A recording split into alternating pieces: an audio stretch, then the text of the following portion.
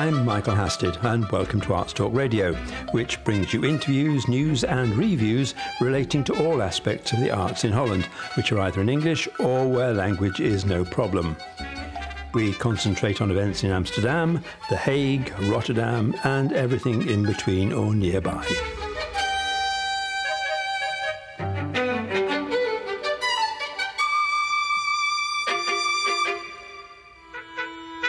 Arts Talk Radio online. Features on the arts in English. Following on from the success of the play and dramatised short story that we broadcast recently, here's another short story by Atte Burkhardt.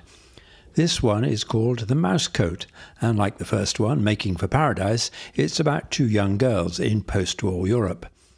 Atte is with us now. Hello, and welcome to Arts Talk Radio. Hello. Now, the story we're going to hear today is based very much more on actual events than the first story we heard. That was a fictionalised account of what happened when you were a very small child, and I think this story we're going to hear now is much more literal. Yes, absolutely. It's a story between two children. We lived in this terrible house which had been bombed and badly repaired, and it was just full of mice. And my older sister, who was extremely adventurous, had this idea. Well, don't give the story away. Okay. She had ideas of wanting to be a grand lady and have a fur coat, basically. And this is your sister, who has also figured very largely in the book you're working on at the moment. What's that called?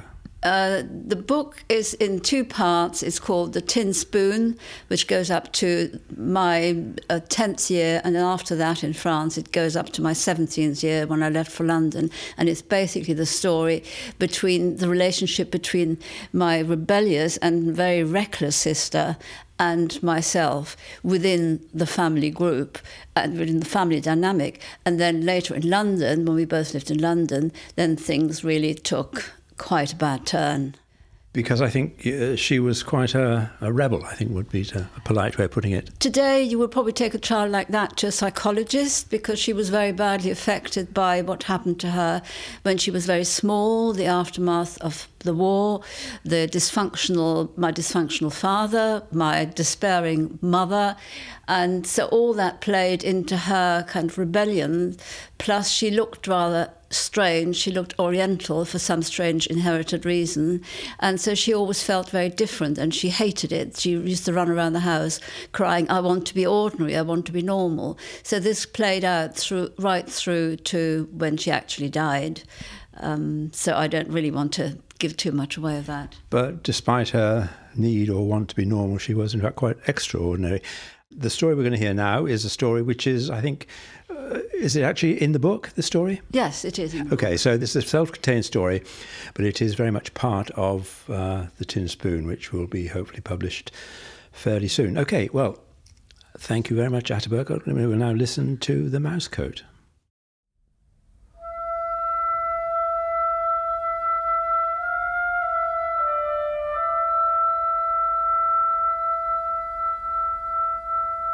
The Mouse Coat by Atte Burkhardt.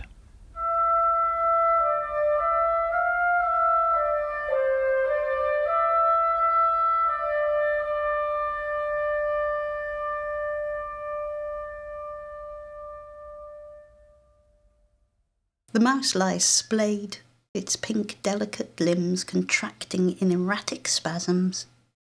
Soon they will stop. This time the wire has snapped clean on the neck. This is how my sister Britta prefers it. I guiltily agree. At least it was a quick death. Sometimes we find the mice lying sideways in the trap with bellies squelching, or upside down with their pink, trembling noses pointing at us. Britta's preference for the neck snap has a different reason. That way, it doesn't damage the fur, she says. We sit on the stairs that run down from the spooky attic. The dust lies so thick, it muffles our hushed voices, swallows the words like the black mouth of the rapacious beast that lives in the corners where light never shines. We have never seen it, but we are certain of it. Britta has convinced me that she has heard it, from time to time, when she's alone. Giant spiders and other monsters live among the broken floorboards. The wooden stairs are rough, but our bottoms are so cold we don't notice the splinters. We usually find the trapped mice in the triangular space under the stairs where the brooms and the cleaning buckets are kept. A damp fungus stink of dust and dirty rags itches in our nose when we quickly reach and pick up the mouse trap. Britta is nearly 7, I am 4.5. She is trying to prise the wire off the mouse's neck. I put my hands over my eyes. If the mouse makes a sound, it is too small for me to hear. I'll cut the head off, and when we've caught enough mice, I'll make us a fur coat. I'll wear it on Saturdays and Sundays and Monday and on Tuesday. You can have it on the other days. I'm not surprised she has reserved the most important days of the week for herself. She can already see herself parading up and down on Sundays, watched by envious neighbours. She will do all the work, so I'm almost grateful. I'll only have to freeze on 4 days of the week, not 7. We both crave a fur coat. 2 fur coats are almost the only things my mother saved when she fled from her home during the war. The fur coat and a crocodile handbag and matching shoes. My sister and I have long agreed that fur coats must be very important. Why else would she take them rather than her family, her piano, or even her adored fiancé? The kitchen door facing us is open a crack. I can see my mother boiling the washing in a tin bath, stirring it with a big stick on the large range where the fire burns day and night. The fire must never go out or we shall freeze. Hubertina is our neighbour's daughter. She looks like a scrawny, bloodless chicken with a skin rash and constantly scratches her neck raw.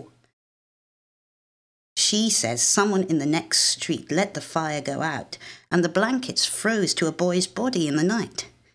Hubertina is 9, so we believe her. My imagination races.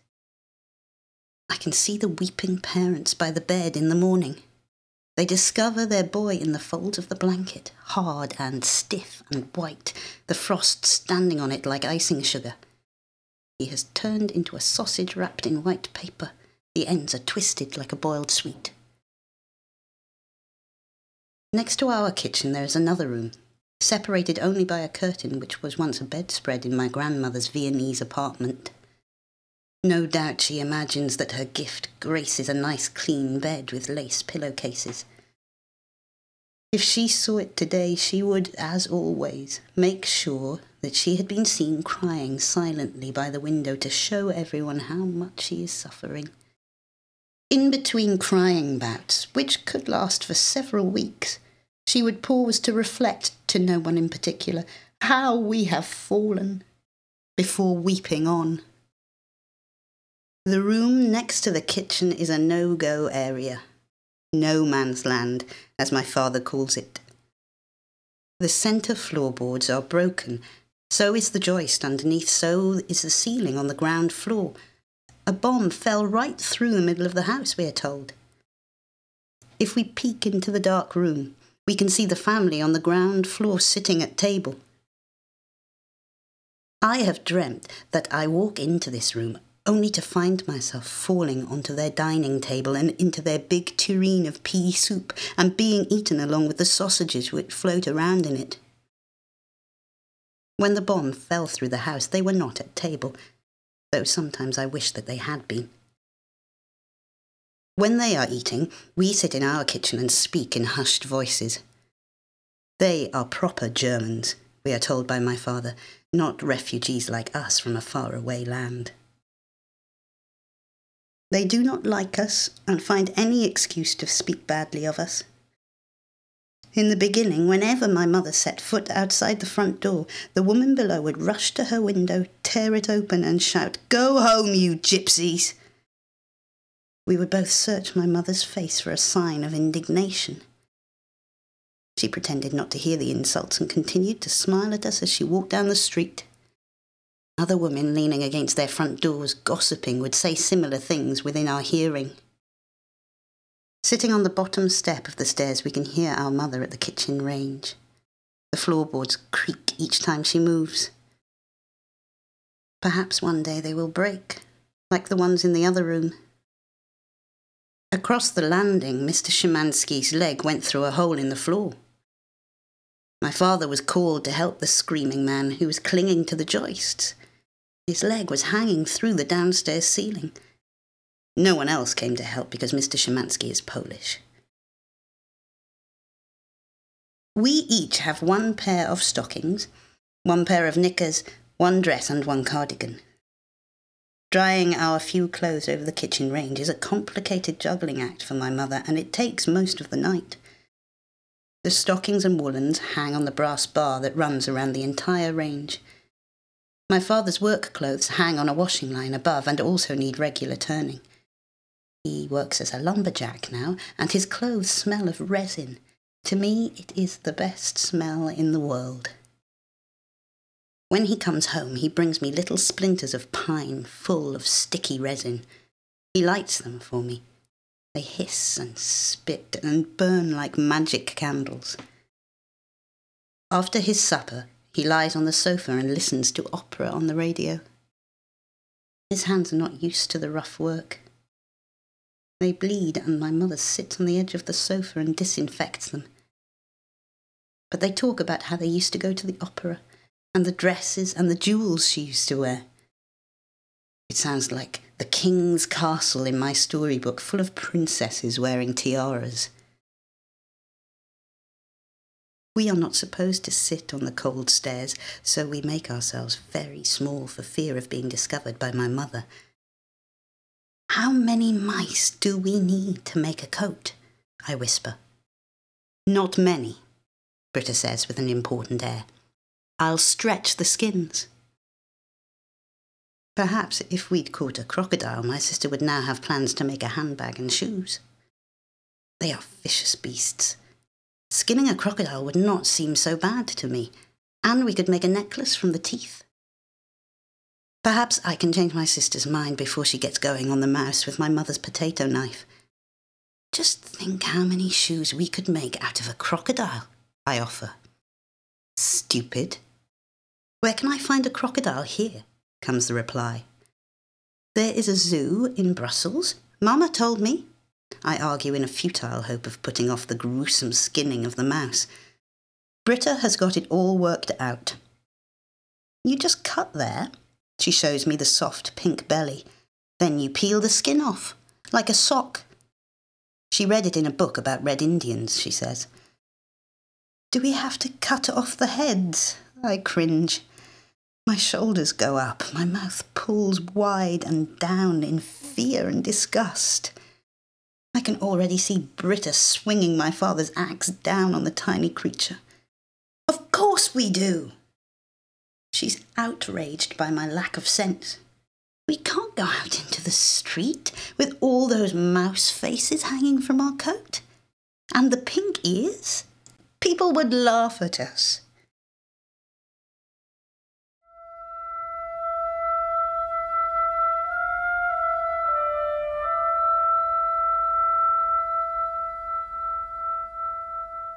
The Mouse Coat by Atta Burkhardt was read by Kate Davis and produced by Michael Hasted for Arts Talk Radio.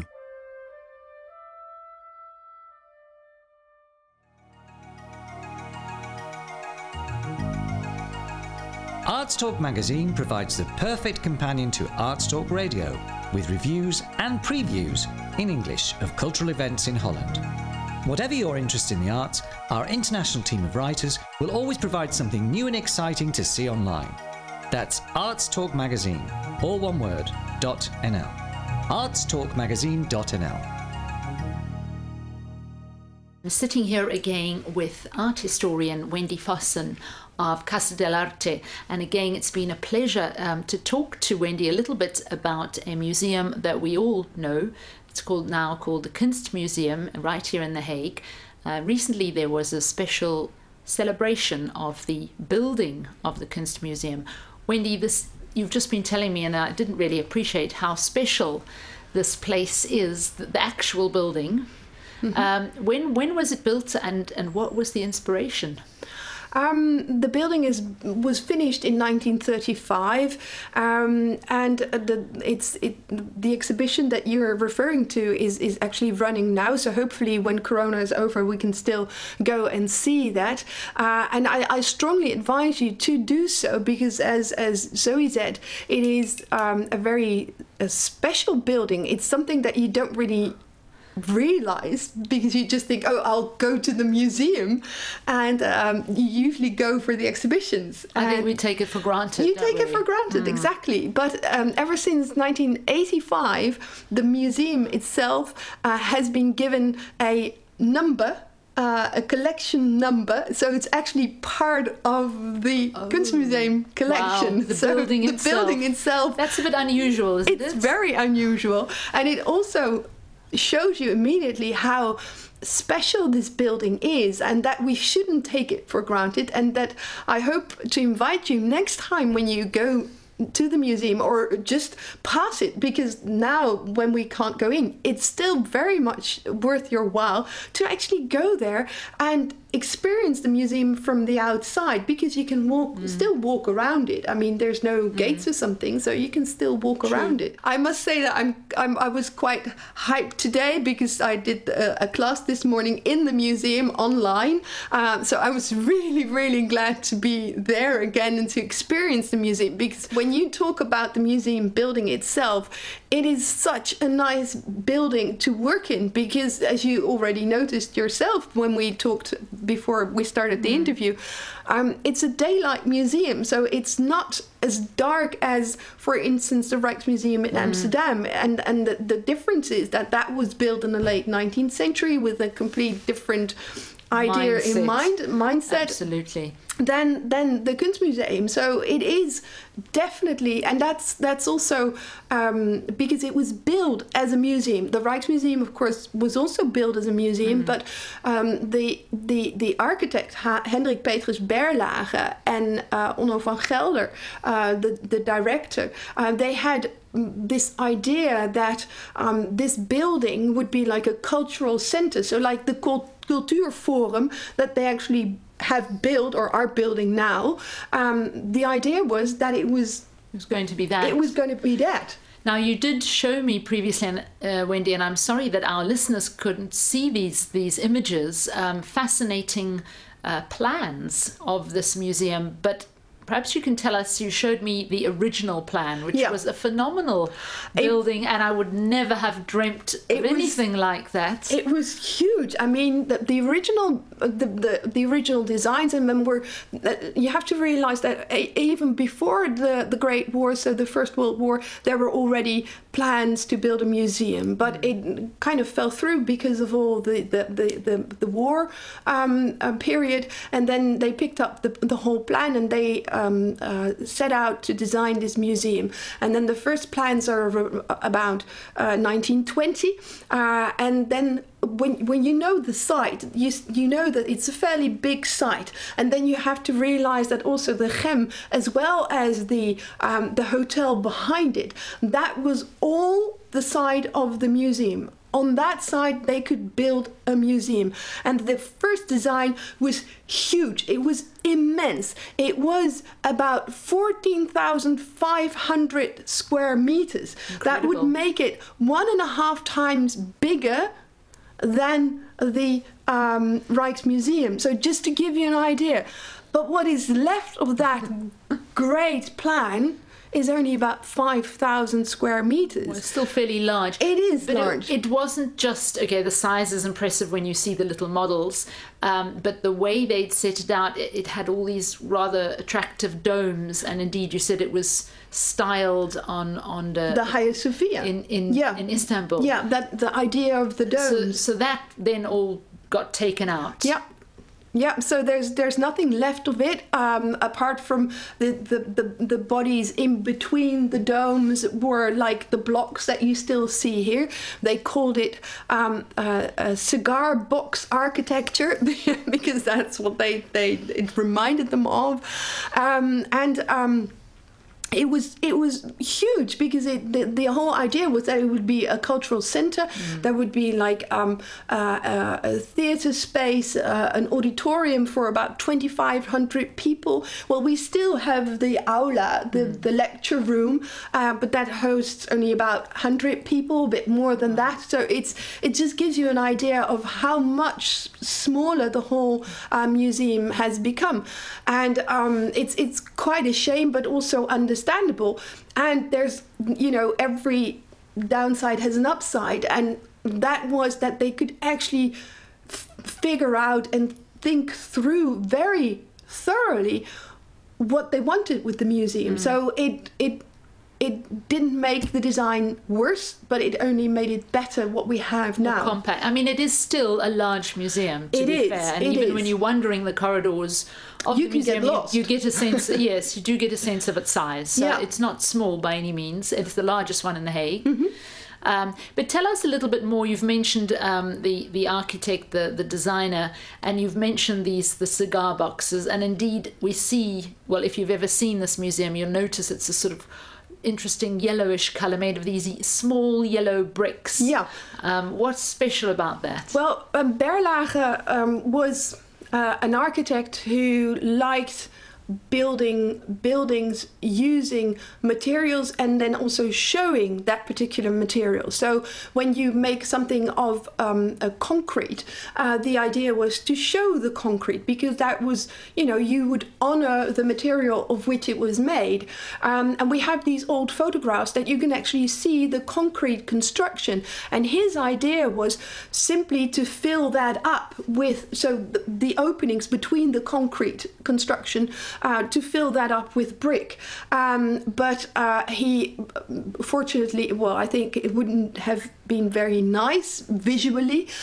So he changed his mind. Also, again, because this museum is being built while there is the Depression, in the late 1920s. So by building this museum, you get a lot of people working for you. So, it's better to work than just to sit at home.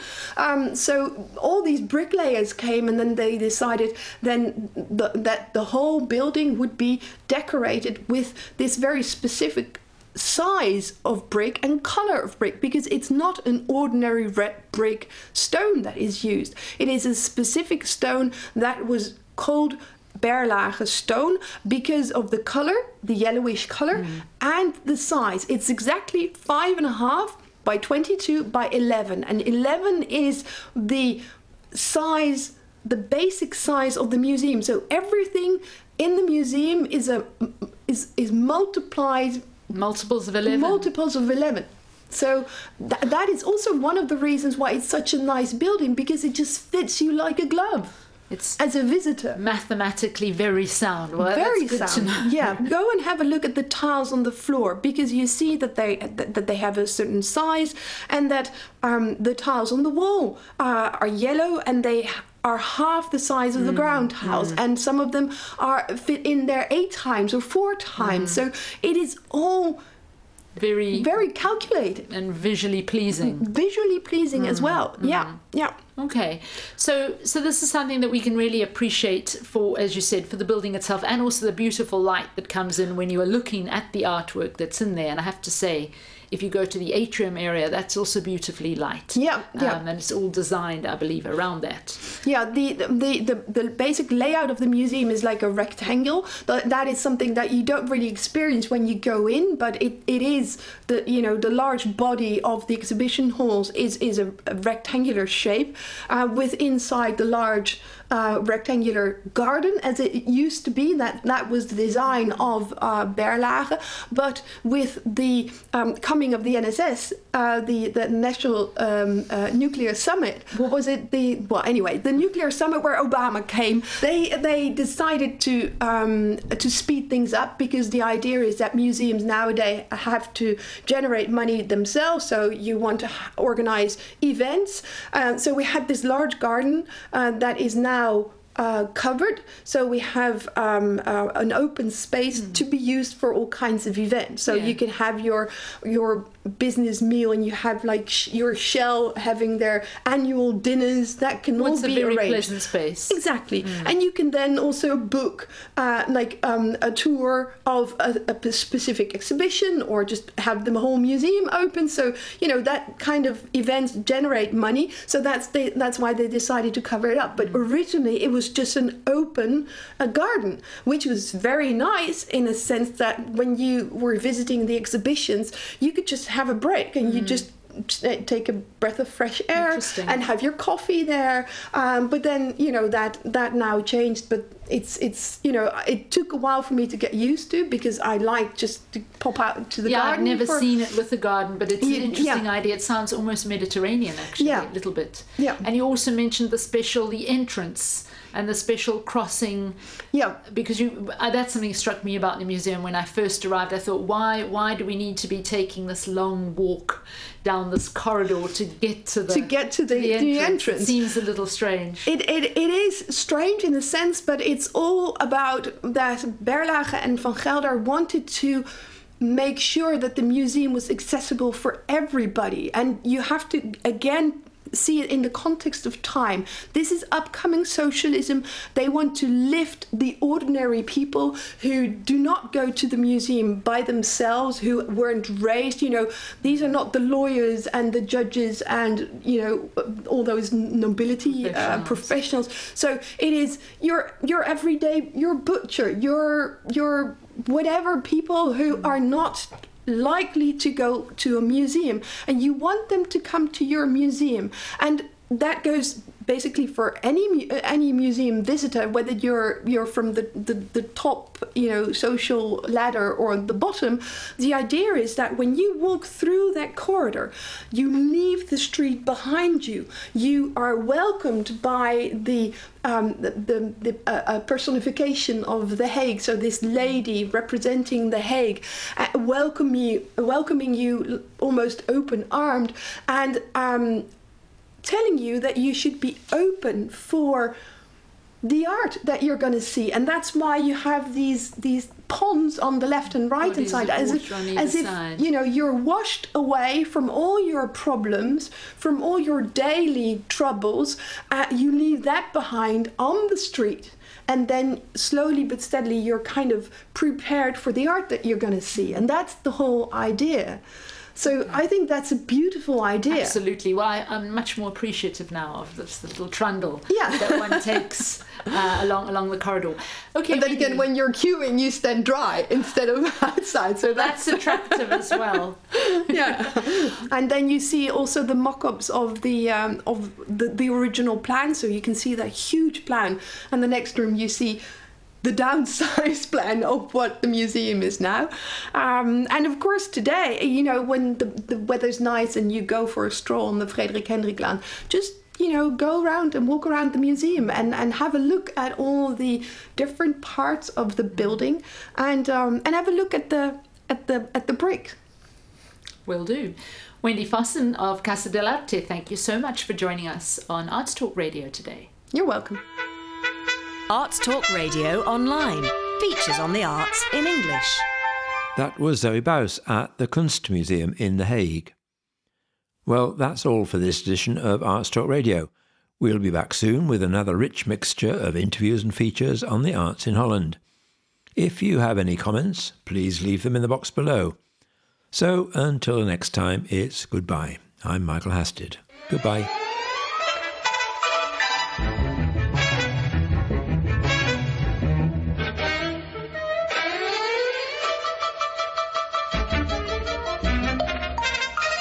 Thank you.